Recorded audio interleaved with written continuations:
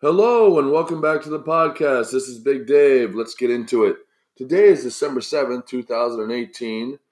I'd like to take a quick moment just to remember Pearl Harbor Day and what that all entailed and how we responded to that. And let's not forget what has happened to our country over the years and how we've responded. So let's get into it. Unless you have peace of mind, you are not a free person. I apologize ahead of time. I got a frog in my throat. Peace of mind is liberating. When you have faith and confidence in yourself, based upon a realistic assessment of your ability to achieve your definite purpose, your serenity cannot be threatened by external forces. You will know that your faith in yourself is justified, and you will be free to pursue any goal so long as it does not violate the laws of God or the rights of your fellow man.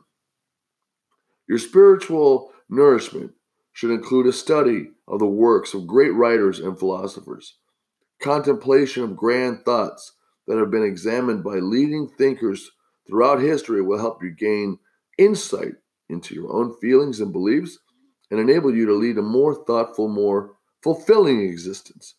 Only when your convictions are based upon study and introspection can you develop the intellectual security that leads to peace of mind. There is a lot going on in this meditation.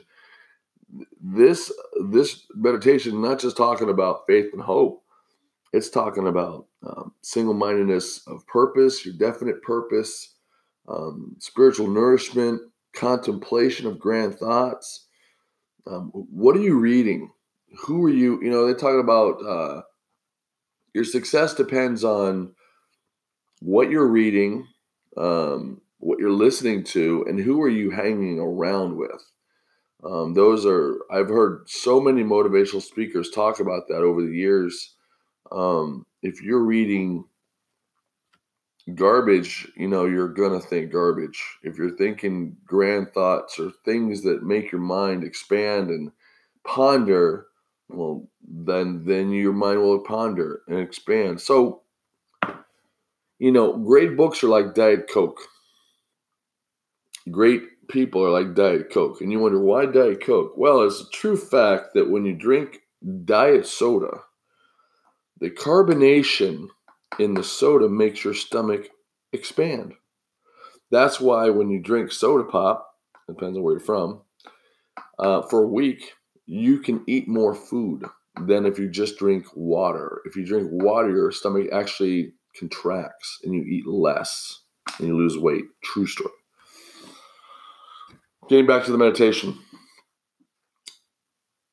You will be free to pursue any goal as long as it does not violate the laws of God or the rights of your fellow man, which means don't plot to rob every bank in South Florida and then try to succeed. That's kind of what they're talking about. Peace of mind is liberating. So think about that. When you are content and things are going great, how does that make you feel? When you're confident in yourself, how does that make you feel? And that's kind of what I'm getting out of this here. But yeah, there's a lot going on.